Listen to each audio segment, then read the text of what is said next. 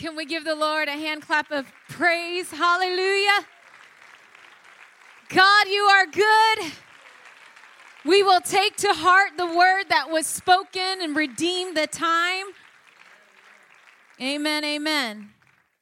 You may be seated. I told Brother Ernest I was going to get Brother Jeremy when I got up here. He asked if anybody had checked the time. I didn't check the time. The Bible says, do unto others as you would have them do unto you. Since I didn't check the time for him, I expect the time to not be checked. No, I'm just kidding. Feels good in here, doesn't it? God is doing a work. You know, he has restored some things. I remember growing up, and there would be times where you didn't want to leave the house of God. You didn't want to leave the presence of God. And it would go on, and, you know, that was when we had 2 services, and one was in the evening. I believe it started at 6 o'clock. People wouldn't want to leave. And we have felt that in this revival. There are times where I believe Brother Brent was up here, it was either Brother Brent or Reverend Sandoval, and they were ministering, and the people were up here, and nobody wanted to leave. You could tell people still wanted to bask in the presence of God. And I believe that God has brought that back to a greater degree than before. And I do not believe, I know I'm the last one and I will be respectful of your time, but I do not believe that God is done yet. I believe that he still has something to say, and I believe that he is going to strengthen us for what's to come. Amen? Amen. I give honor to the ministry here, those that have gone before me. Reverend Sandoval, he gives his wife honor. I just want to, on his behalf. I'll hoot for her. Woo! Bless God. Reverend Sandoval, isn't he awesome? He has such a great spirit. Love his family. He wore a new suit as well. He's a preacher. I believe God has tied everything together. I give the ministry honor, the Hildebrands, what God is doing through them. Love them. We appreciate Brother and Sister Hildebrand and their family and what God is doing through Sister Kristen with the intercessor team. We give the intercessor team honor. I give them honor. I give them honor this morning. We must have it. Give honor to the church staff. We love our church staff and what God has brought together. Even though pieces are moving, God knows what he's doing. And I appreciate them. I give them honor this morning. Give honor to the Reverend Massey. Love Brother Massey. He's a mighty man. Love Sister Massey, the prophetess. She's a real woman, as Brother Massey has said before. Give honor to the little prophetessita. We love her. Love her. That girl has some personality. Y'all don't be fooled by these quiet ones. They ain't so quiet. Ain't that right, sister? Her mama agrees. Give honor to my parents this morning. I love my parents.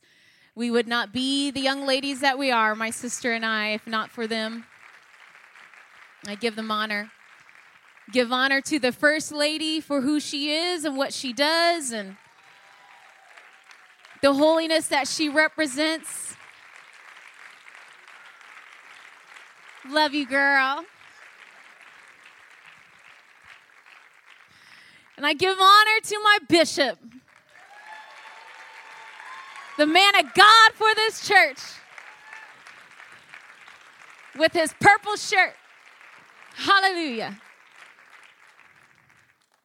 He gives of his time in ways that people don't see.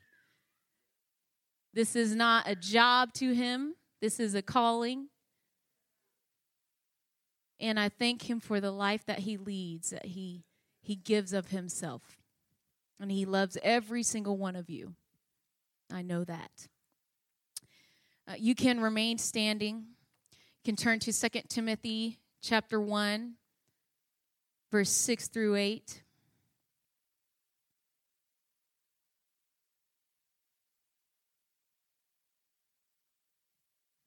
I was going to try to sign and give my sister honor, but didn't quite learn all the words, so I'll give her a break today. Don't y'all love Sister Hannah Jackson? Whew, she's a piece of work. But she's my sister, so I can say that. Amen. 2 Timothy chapter 1, verse 6 through 8. The scripture reads in the King James Version, sister. I like the King James Version. We'll get to the Bishop James Version in a little bit. Wherefore I put thee in remembrance, that thou stir up the gift of God, which is in thee by the putting on of my hands. For God hath not given us the spirit of fear, but of power and of love and of a sound mind. Be not thou therefore ashamed of the testimony of our Lord, nor of me, his prisoner, but be thou partaker of the afflictions of the gospel according to the power of God. If you can put your Bibles down all over the building and lift your hands, I'm going to ask the man of God to pray over this last portion of the service. In the name of Jesus, Lord, your word is anointed. Your female servant is anointed. I'm asking that you anoint us as the body of believers to hear, receive, and comprehend thy word. God, I pray that your word go forth in liberty. Let it prosper where it's sent today. Let our hearts be good ground. God, I plead the blood against any distractions that have come to the ears of those that's listening at the sound of her voice. God, let your will be done in this last portion of the ministry of your word. We give you the honor, the glory, and the praise. We ask this in Jesus' name. Amen. Yes, you can put your hands together as you're being seated. God, we thank you in advance. With the help of the Lord, I won't be long, hopefully. Bless God. But, y'all want to linger, right? Just kidding. I'm just kidding. All right. With the help of the Lord, I'm going to try to deliver this thought. Be not ashamed. Be not ashamed. We picked up here in 2 Timothy chapter 1. And 2 Timothy is a continuation of 1 Timothy where Paul is speaking. Paul is actually writing a letter to Timothy. And this is a passage of Scripture that is very familiar to a lot of us. We've heard this, I would say, several times in the past year, a reference to this of how Paul is telling Timothy to remember the gift that was instilled into him by the putting on of his hands. It's a word of encouragement. It's a word of instruction. And he goes on to tell Timothy, God has not given him the spirit of fear. We just heard that with Reverend Sandoval. We should not have the spirit of fear in our lives, even though that is a tactic of the enemy to use against us.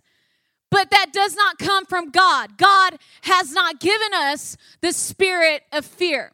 He's given us a spirit of power, a spirit of love, a spirit of a sound mind. And he goes on in verse 8 to say, be not thou therefore ashamed of the testimony of our Lord.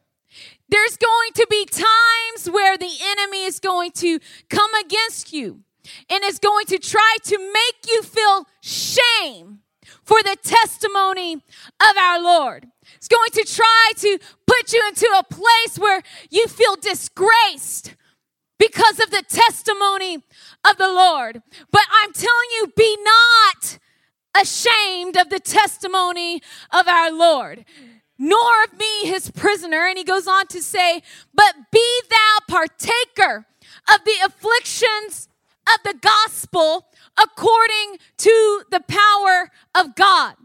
Right there, it breaks down into meaning you are going to join together with me, not just with me, but with other believers, and be a partaker of the afflictions that are coming.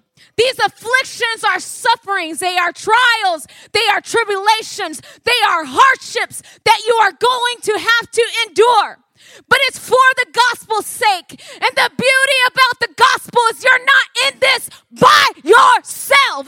You are joining into a union of believers, a church that is gathering together. If we're going to go through something, we're going through it together. Be thou partaker of these afflictions of the gospel according to the power of God. It's something that is necessary.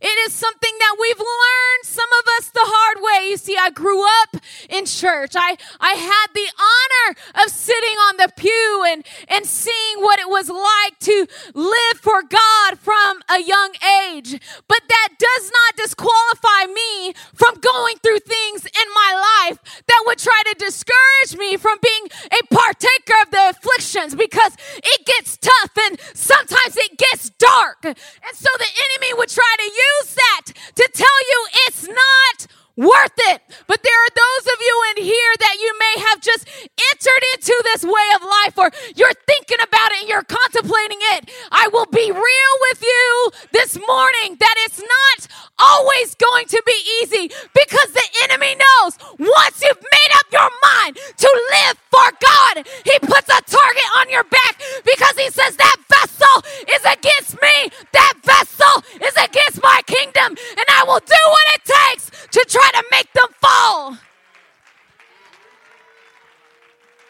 The enemy puts a target on your back, and he'll try to make it seem like it's just not worth the trouble of going through the afflictions of this world. It's not worth it to go through the hardships that's going to come your way.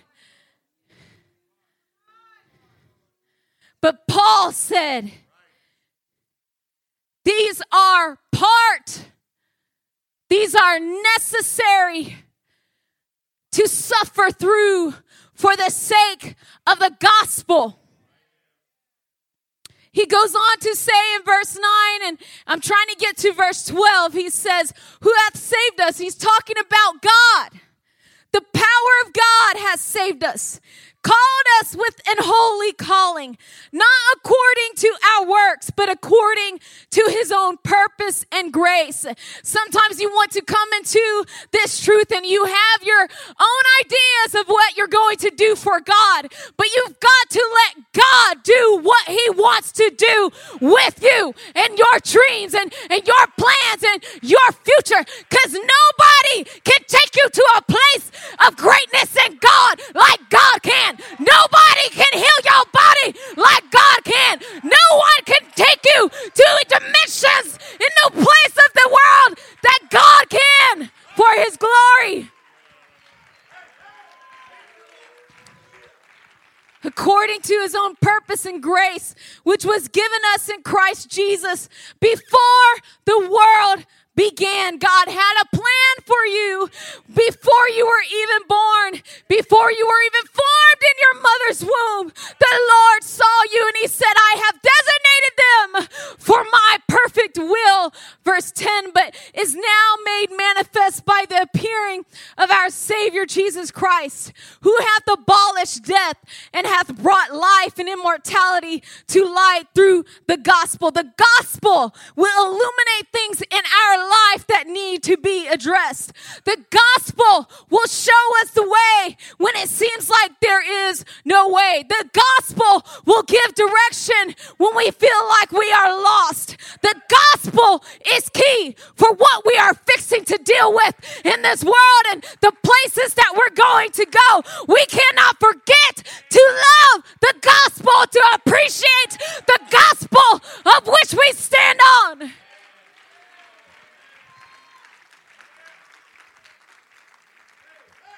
Verse 11, whereunto the gospel I am appointed a preacher and an apostle and a teacher of the Gentiles. And he goes on to say in verse 12, for the which cause, the gospel, I also suffer. It means to experience a sensation or impression that's usually painful. Another word that can be used there is vexed, for the which cause I also am vexed. Vexed by these things.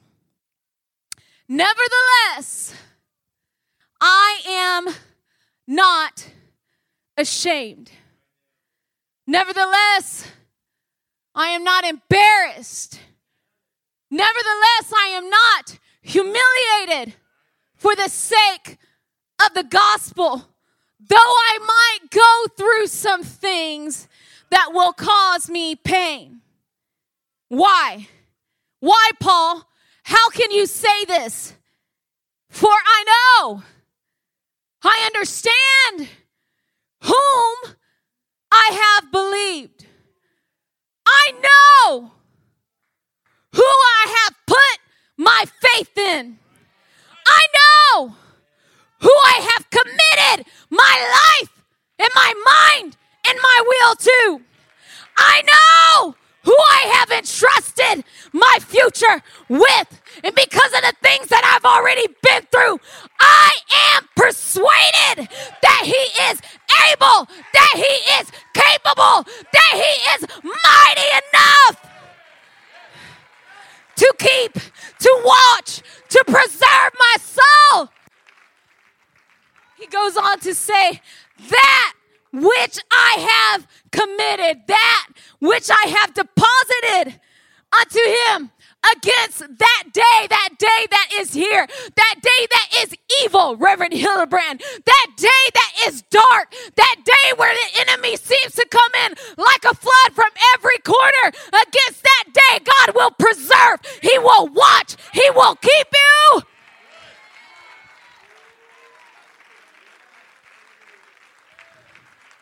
Here's the key, verse 13. Hold fast. Whatever you've got to do to possess and to maintain it in your hand, the form of sound words. The form means it's like a pattern, a sketch for you to imitate, for you to copy. Hold fast. The pattern of sound, that means true in doctrine. It's uncorrupted words, and that is logos words. The teachings that go forward here. The instructions that is given regarding the word. The breakdown and the revelation of the word that goes forth from this pulpit. We are to hold fast to its form. Hold fast to the patterns that have been set here. We cannot forget them if God moves us somewhere else. We have to maintain it. We have to keep it within our grasp. And we have to live it because it is that which will keep us. He goes on to say, which thou hast heard of me. The Apostle Paul is telling Timothy, those things that I have taught and I have spoken and I have preached, you hold fast to that pattern. And faith and love which is in Christ Jesus. I'll give you an example of being ashamed and how powerful the spirit of fear can be. We see it in the Word of God ourselves. When Peter promised and he said, Lord, I will not deny you. I promise anything that comes against you, God, is going to come against me. Jesus, I will never deny you in front of people. I'll always follow you. It's so easy to say that amongst your fellow believers, his fellow disciples, about to be apostles. It's so easy to live for God when you're surrounded by people of like mind and like faith. It's easy to lift your hands and worship when you're in church. It's easy to get behind the preacher when you're sitting in the pew. You're surrounded by other people of like faith. But yet, when there was some distance between him and the Lord, and the soldiers came and they were searching for Jesus, and Judas betrayed him. The Bible says that Peter followed, but he kept his distance. Because suddenly the rubber meets the road. The soldiers are coming to Jesus and you're standing next to him or you're around him. Fear can grab hold. If they're doing this to him, what are they going to do to me? Then you start to really evaluate what your life means, what your next breath means. What about your future? Don't you have all these plans? And so he goes on, and Jesus is taken captive, and they're questioning him. And Peter's following along, and people begin to look at him, and they begin to see, because he had a close enough relationship with Jesus Christ to know who he was. And he knew that Jesus was the Son of God. He was God manifest, revealed, made known, shown in the flesh.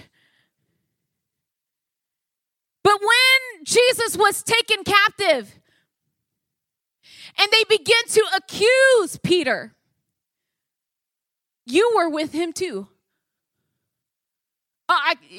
Just hearing you talk, I know that you were with that man. Weren't you with him? Oh, no. I don't know who he's talking. Who that? I don't know who that is. No, I don't know him. No, you got me mixed up with somebody else. You know how they say everybody has a twin in the world. That's what you're seeing. That ain't me. Then you have person number two. In the midst of a crowd. Hey, weren't you with Jesus too? Your speech, it kind of reminds me of that man. Oh, no, I don't know him. And then the third time, and then he gets really upset because the pressure is building. The intimidation is building. And the spirit of fear begins to get a hold of him. And he begins to feel ashamed of his connection to Jesus. And he begins to curse and to swear and say, I don't know the man. This is what we're dealing with in our day and age. There's something we now call cancel culture.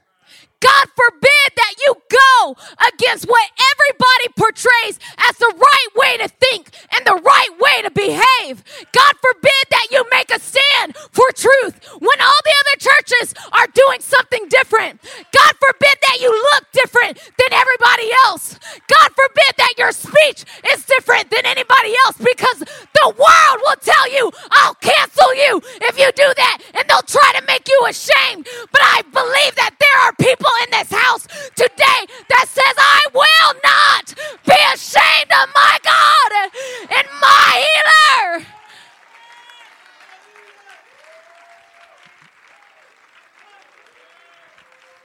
I will not be ashamed. I've come to let the enemy know you can bring whatever you want against this church. You can try to tear down our reputation. You can try to disqualify us in the eyes of social media and TV, but I will not back down. I will not take a step back. I will stand on the firm word of God.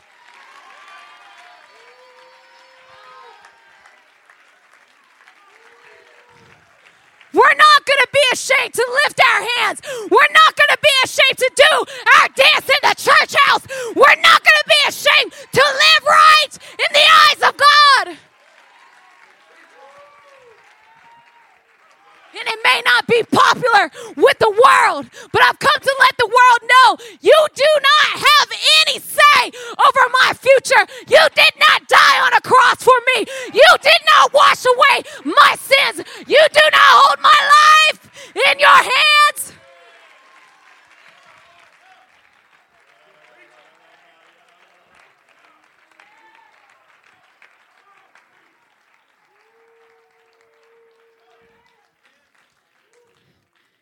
Joshua 24. There's 2 more passages of scripture I want to get to. We'll try to follow the Lord in this. Joshua chapter 24, verse 15. You can just hold that spot there. Let me give you the context behind this, because I have realized in reading the Word of God in my daily reading, I love the epistles. And I love, it's amazing how God talks to us in different ways. I think it was Sister Kimberly that, the prophetess and Sister Kristen and Sister Kim, they like to use those old prophets and, Ezekiel, and Brother Jeremy too, Ezekiel. And I remember how Sister Kimberly said that God told her, go to the book of Hosea. Look something up. I told Bishop God could not talk to me like that. Because I would have been like, there's a Hosea? He would have been like, forget it. Let me go talk to somebody else. God talks to us in different ways. I'm thankful for that. Amen? I know what y'all are thinking. You need to study your word a little bit more. Memorize them books of the Bible. I'll leave that to Sister Sandy. Joshua chapter 24. This is Joshua going back, and Joshua was the successor to Moses. The beauty about some of the scriptures or some of the books in the Old Testament is it almost feels like it's redundant. You're reading the same thing over and over, but a lot of times they're rehashing the history of Israel. It's important that we know and we remember where we came from. Because through that process, Joshua reminded them that everything that they had been through in the wilderness and God brought them out, God used it, their struggles and their trials and their tribulations and the fights that they had to go through to get to where they were, to test them, to prove them for what was to come. It's important that we remember those things, that we don't forget them. But here it is, Joshua, he's gathered the tribes of Israel. The scripture says to Shechem. And he's calling for the elders and calls for the heads of Israel and the judges and the officers. And they present themselves before God. And he begins to recount the history of Israel.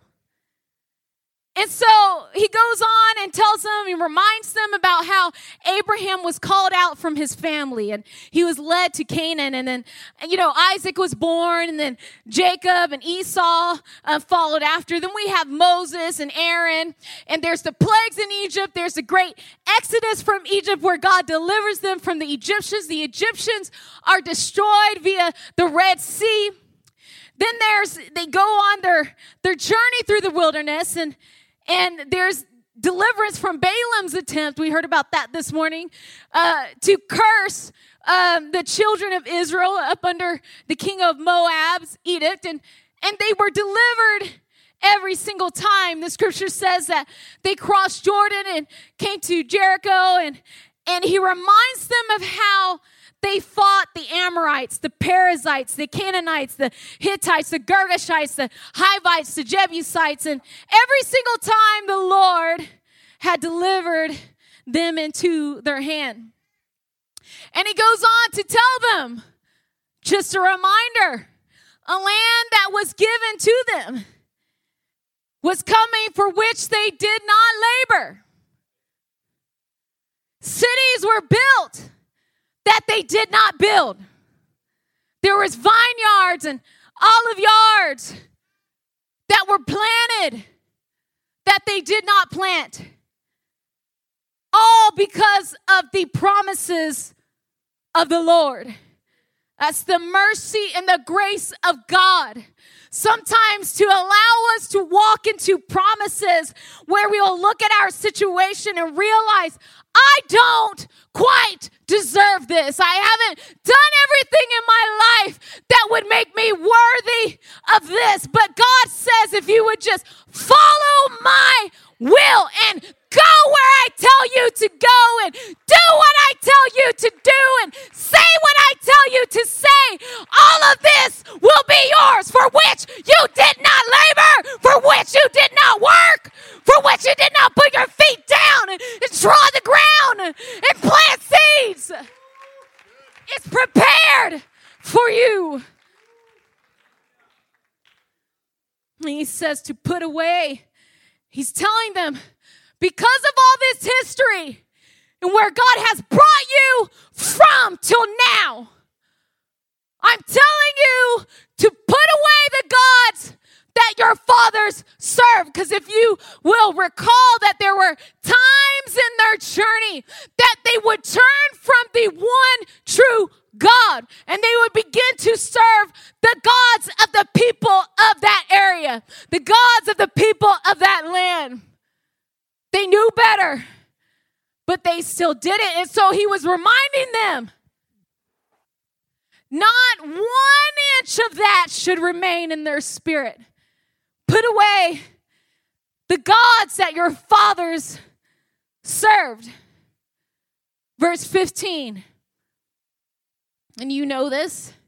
The scripture reads, and if it seem evil unto you to serve the Lord, if it's going to afflict you and cause you some sort of displeasure to serve the Lord, if you can't find it in yourself to be associated with the Lord and his service because of the afflictions that will come, choose you this day whom you will serve.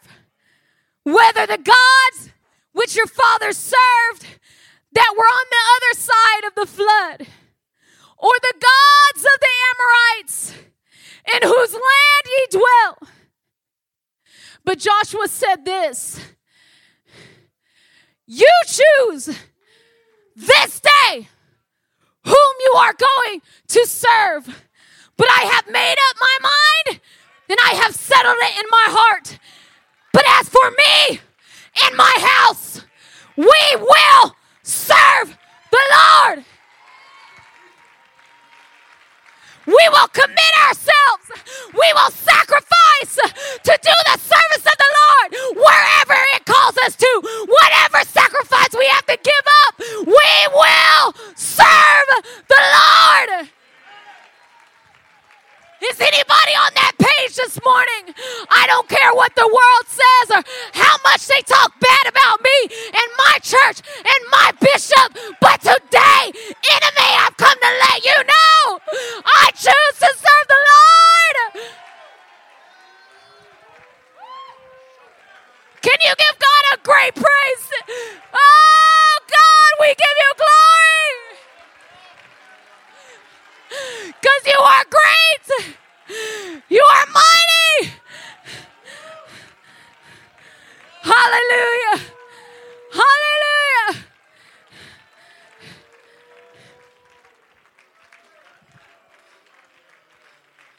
Spirit of the Lord is in this place.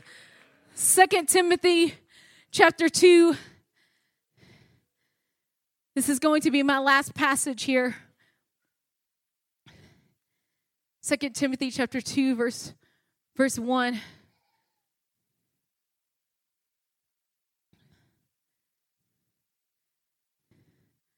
Paul is writing, encouraging Timothy still the more.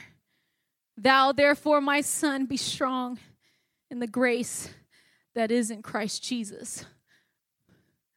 And the things that thou hast heard of me among many witnesses, the same commit thou to faithful men who shall be able to teach others. It's important. Submission is important. You see, Timothy had to pass along the things that he was taught of by Paul. He couldn't just keep it to himself. He had to instill it in other men. God's going to reach this world. He needs vessels to use. That's why we have a bishop that follows the Lord, even when it hurts, even when it costs us something. It may cost us the comfort of leaving home, but there's a world that has to be reached. And God says, I need a vessel to take this message down there because I have people who are hungry. He goes on to say, thou therefore endure hardness. You're going to have to go through some things. It's going to hurt. There's going to be pain. It's going to be more than just discomfort. Timothy, thou therefore endure hardness as a good soldier of Jesus Christ, as a good warrior for the Lord. The Bible says, and I can't quite remember, my mind has been in 10 different places for the past few days, so forgive me if I'm saying somebody said something and they didn't, but with Reverend Sandoval's ministry of the word, which is so powerful, you know, in that scripture, in their building that wall, they were equipped as they were building that wall. They had a sword in their hand. They had spears at their side. Because we are soldiers. We are warriors for the name of Jesus Christ. You can't be a warrior without going through a fight.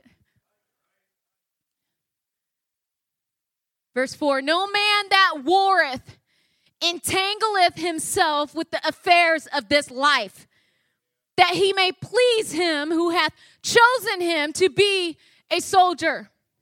If you're going to be all about the Father's business, if you're going to serve him with your soul and your mind and all your strength, you can't be worried about the things of this life, what the world would deem as success and showing that you are taking care of your family. You can't entangle yourself and get distracted with a certain amount of income, a certain career path, because God says, I need you for a purpose, and that will do nothing but entangle you and ensnare you and trip you up and prevent you from doing my will. But you've got to allow him to be your everything. Hop down to verse 7. Actually, verse 9. 9 through 13. He says, wherein I suffer trouble. You see, Timothy, Paul is saying, I suffer trouble for the gospel. I suffer trouble as an evildoer in the eyes of the world who doesn't understand, and they don't understand the spirit that is behind them.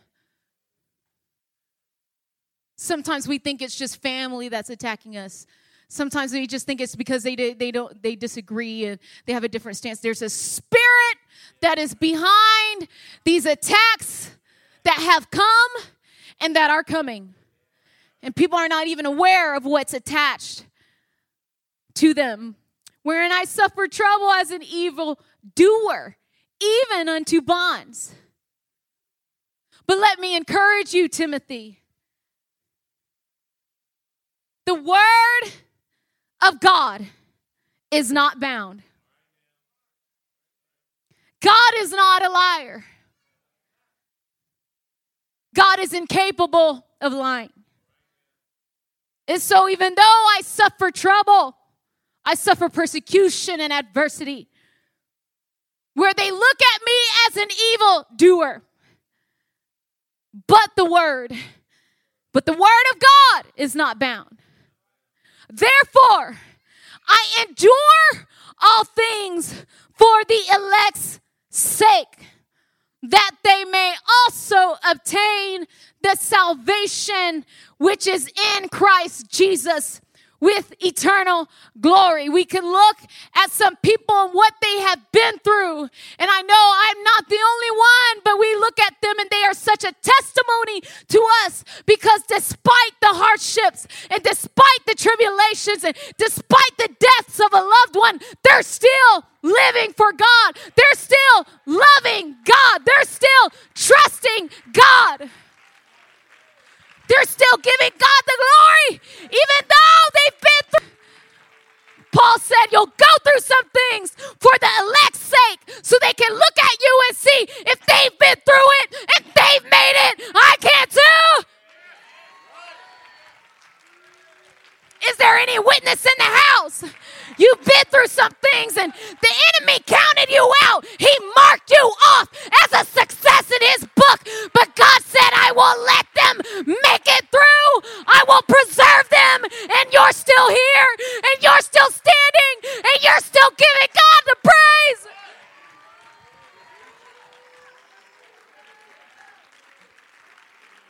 He's faithful. He's faithful. He goes on to say, it is a faithful saying, for if we be dead with him, we shall also live with him. Scripture also says to fear not the one that can kill the body. God may allow them to do some things to us physically, but God holds all power in his hands. He holds death in his hand. And if God says he'll raise you up, he will. You may be on the brink of death in your life, in your situation, but God will raise you up.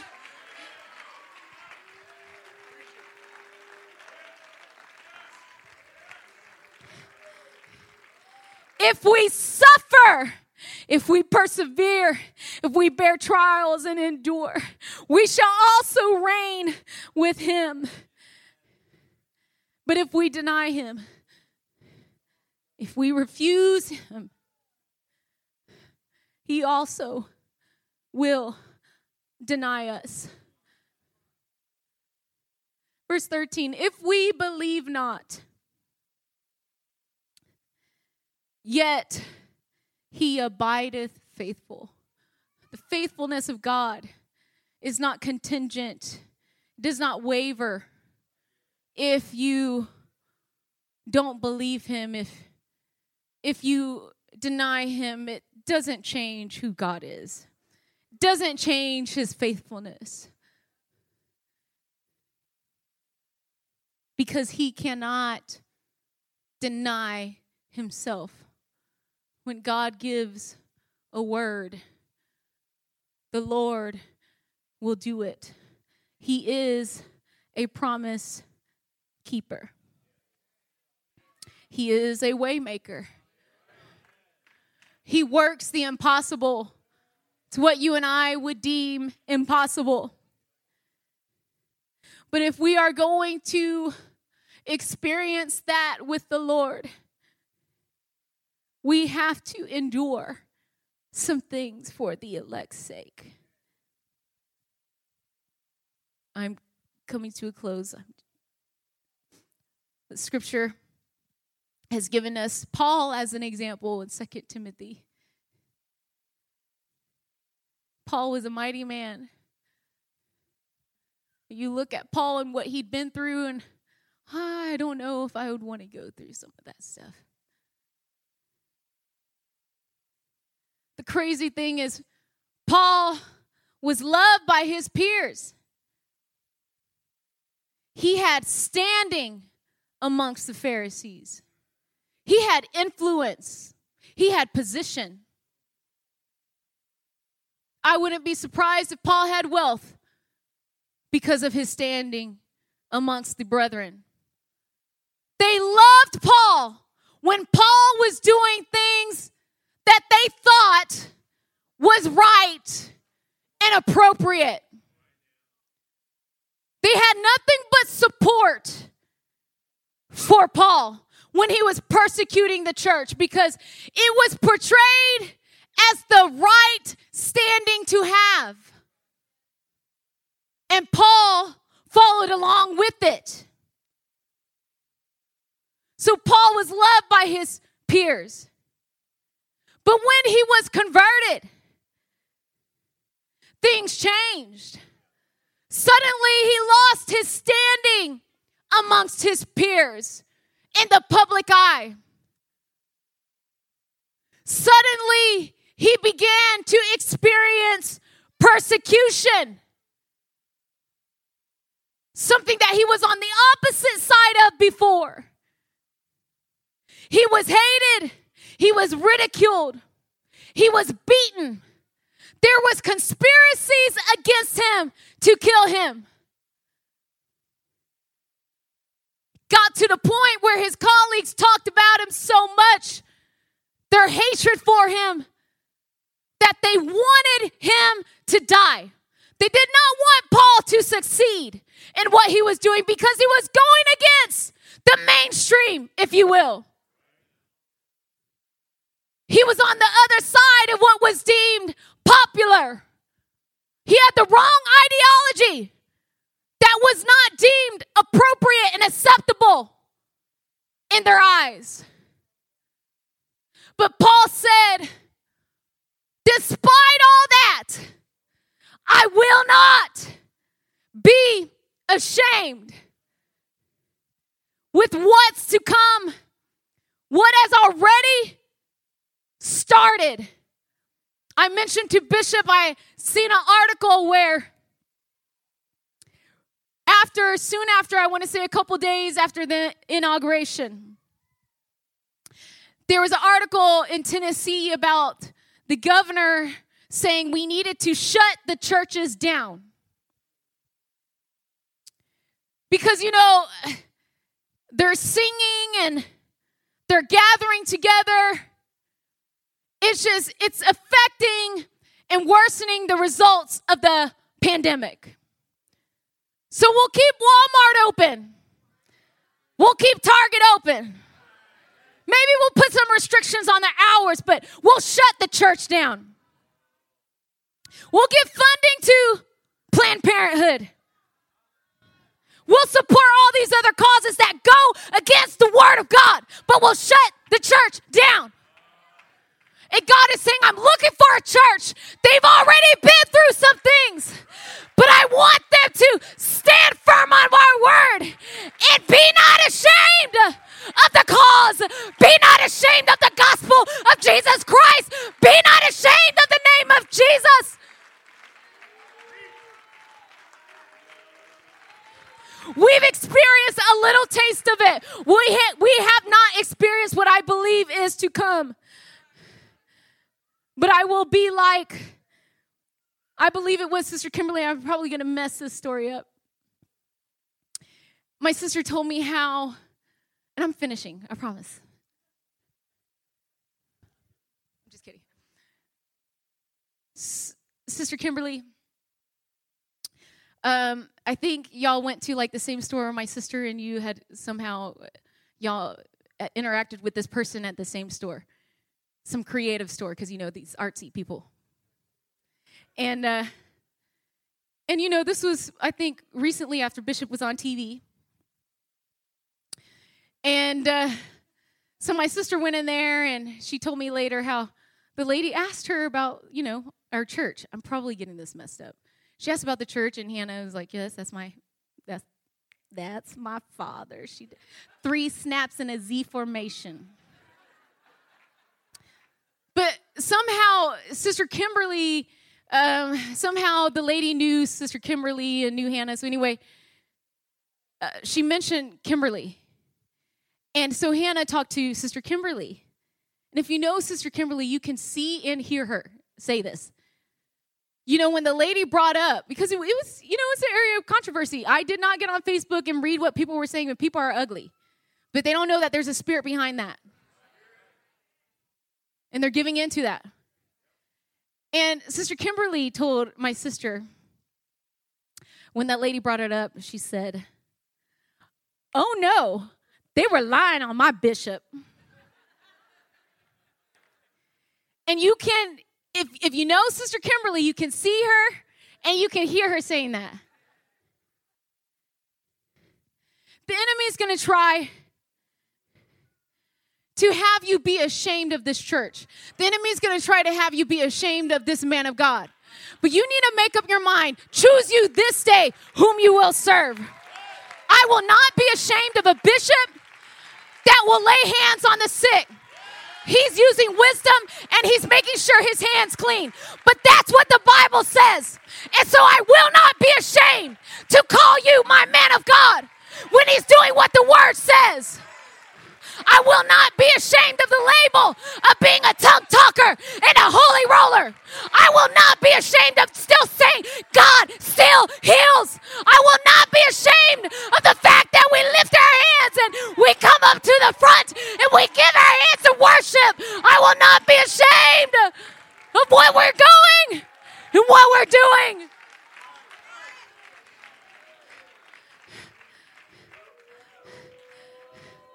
I have felt like, now this is not necessarily biblical, so I'm not trying to manipulate the scriptures to say this, but the scripture does say in 2 Corinthians chapter 10 about how the weapons of our warfare, they're not carnal. And there's that song that says, I'm forgetting the song. Oh, the weapons we use. The weapons we use are not bombs and guns. Worship is the way that the battle is won. It's not just worship. We have learned in this church because we get fed from the man of God who breaks down scriptures. And I will not be ashamed of a man of God who takes time to make sure he's breaking down the word the right way. Worship is the way that the battle is won. Prayer is the way that the battle is won. Speaking the word is the way that the battle is won. Submission is the way that the battle is won.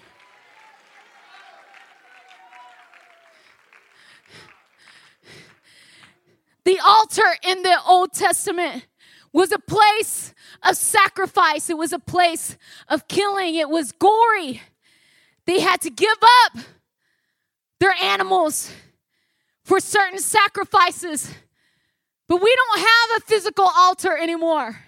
But there are churches that are ashamed to have an open altar, and they've taken their altars and they've locked them up and they've shut them down, and you cannot come to the front and worship. And God forbid in a pandemic, they look at our numbers and they see the people when they come up during praise and worship, and people want to point and they want to talk about it. God has your number.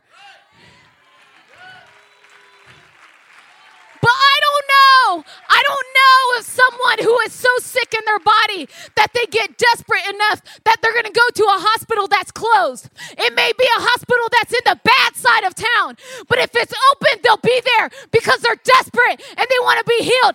That's what this church is. We will not be ashamed to shut our doors. We will not be ashamed to close down our altars. This is a war zone, and we've come to fight here.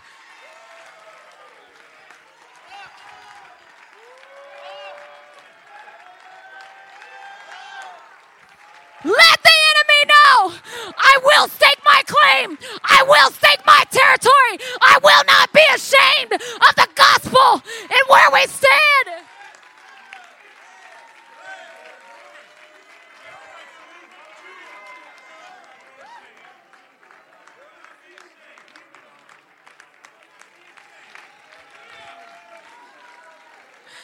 Can you let your worship tell the enemy? Can you let your dance? The enemy would try to stop you and try to make you feel embarrassed for stepping out. Try to make you feel embarrassed for being here. Try to make you embarrassed for being associated with this church and this man of God and this way of life. But I will not.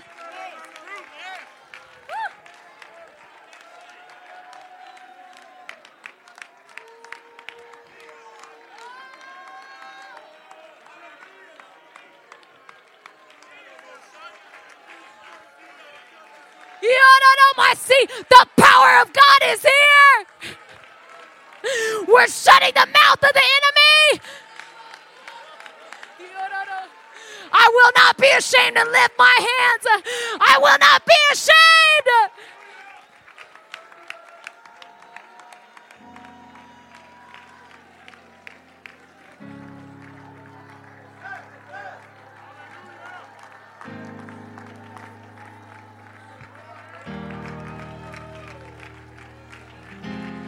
You bring what you want, enemy. You tear down my reputation. It's not important to me. You try to get with my career and you try to ruin my career. I will not be ashamed. If I've got to give it all up, if I've got to look evil in the eyes of the world, I will not.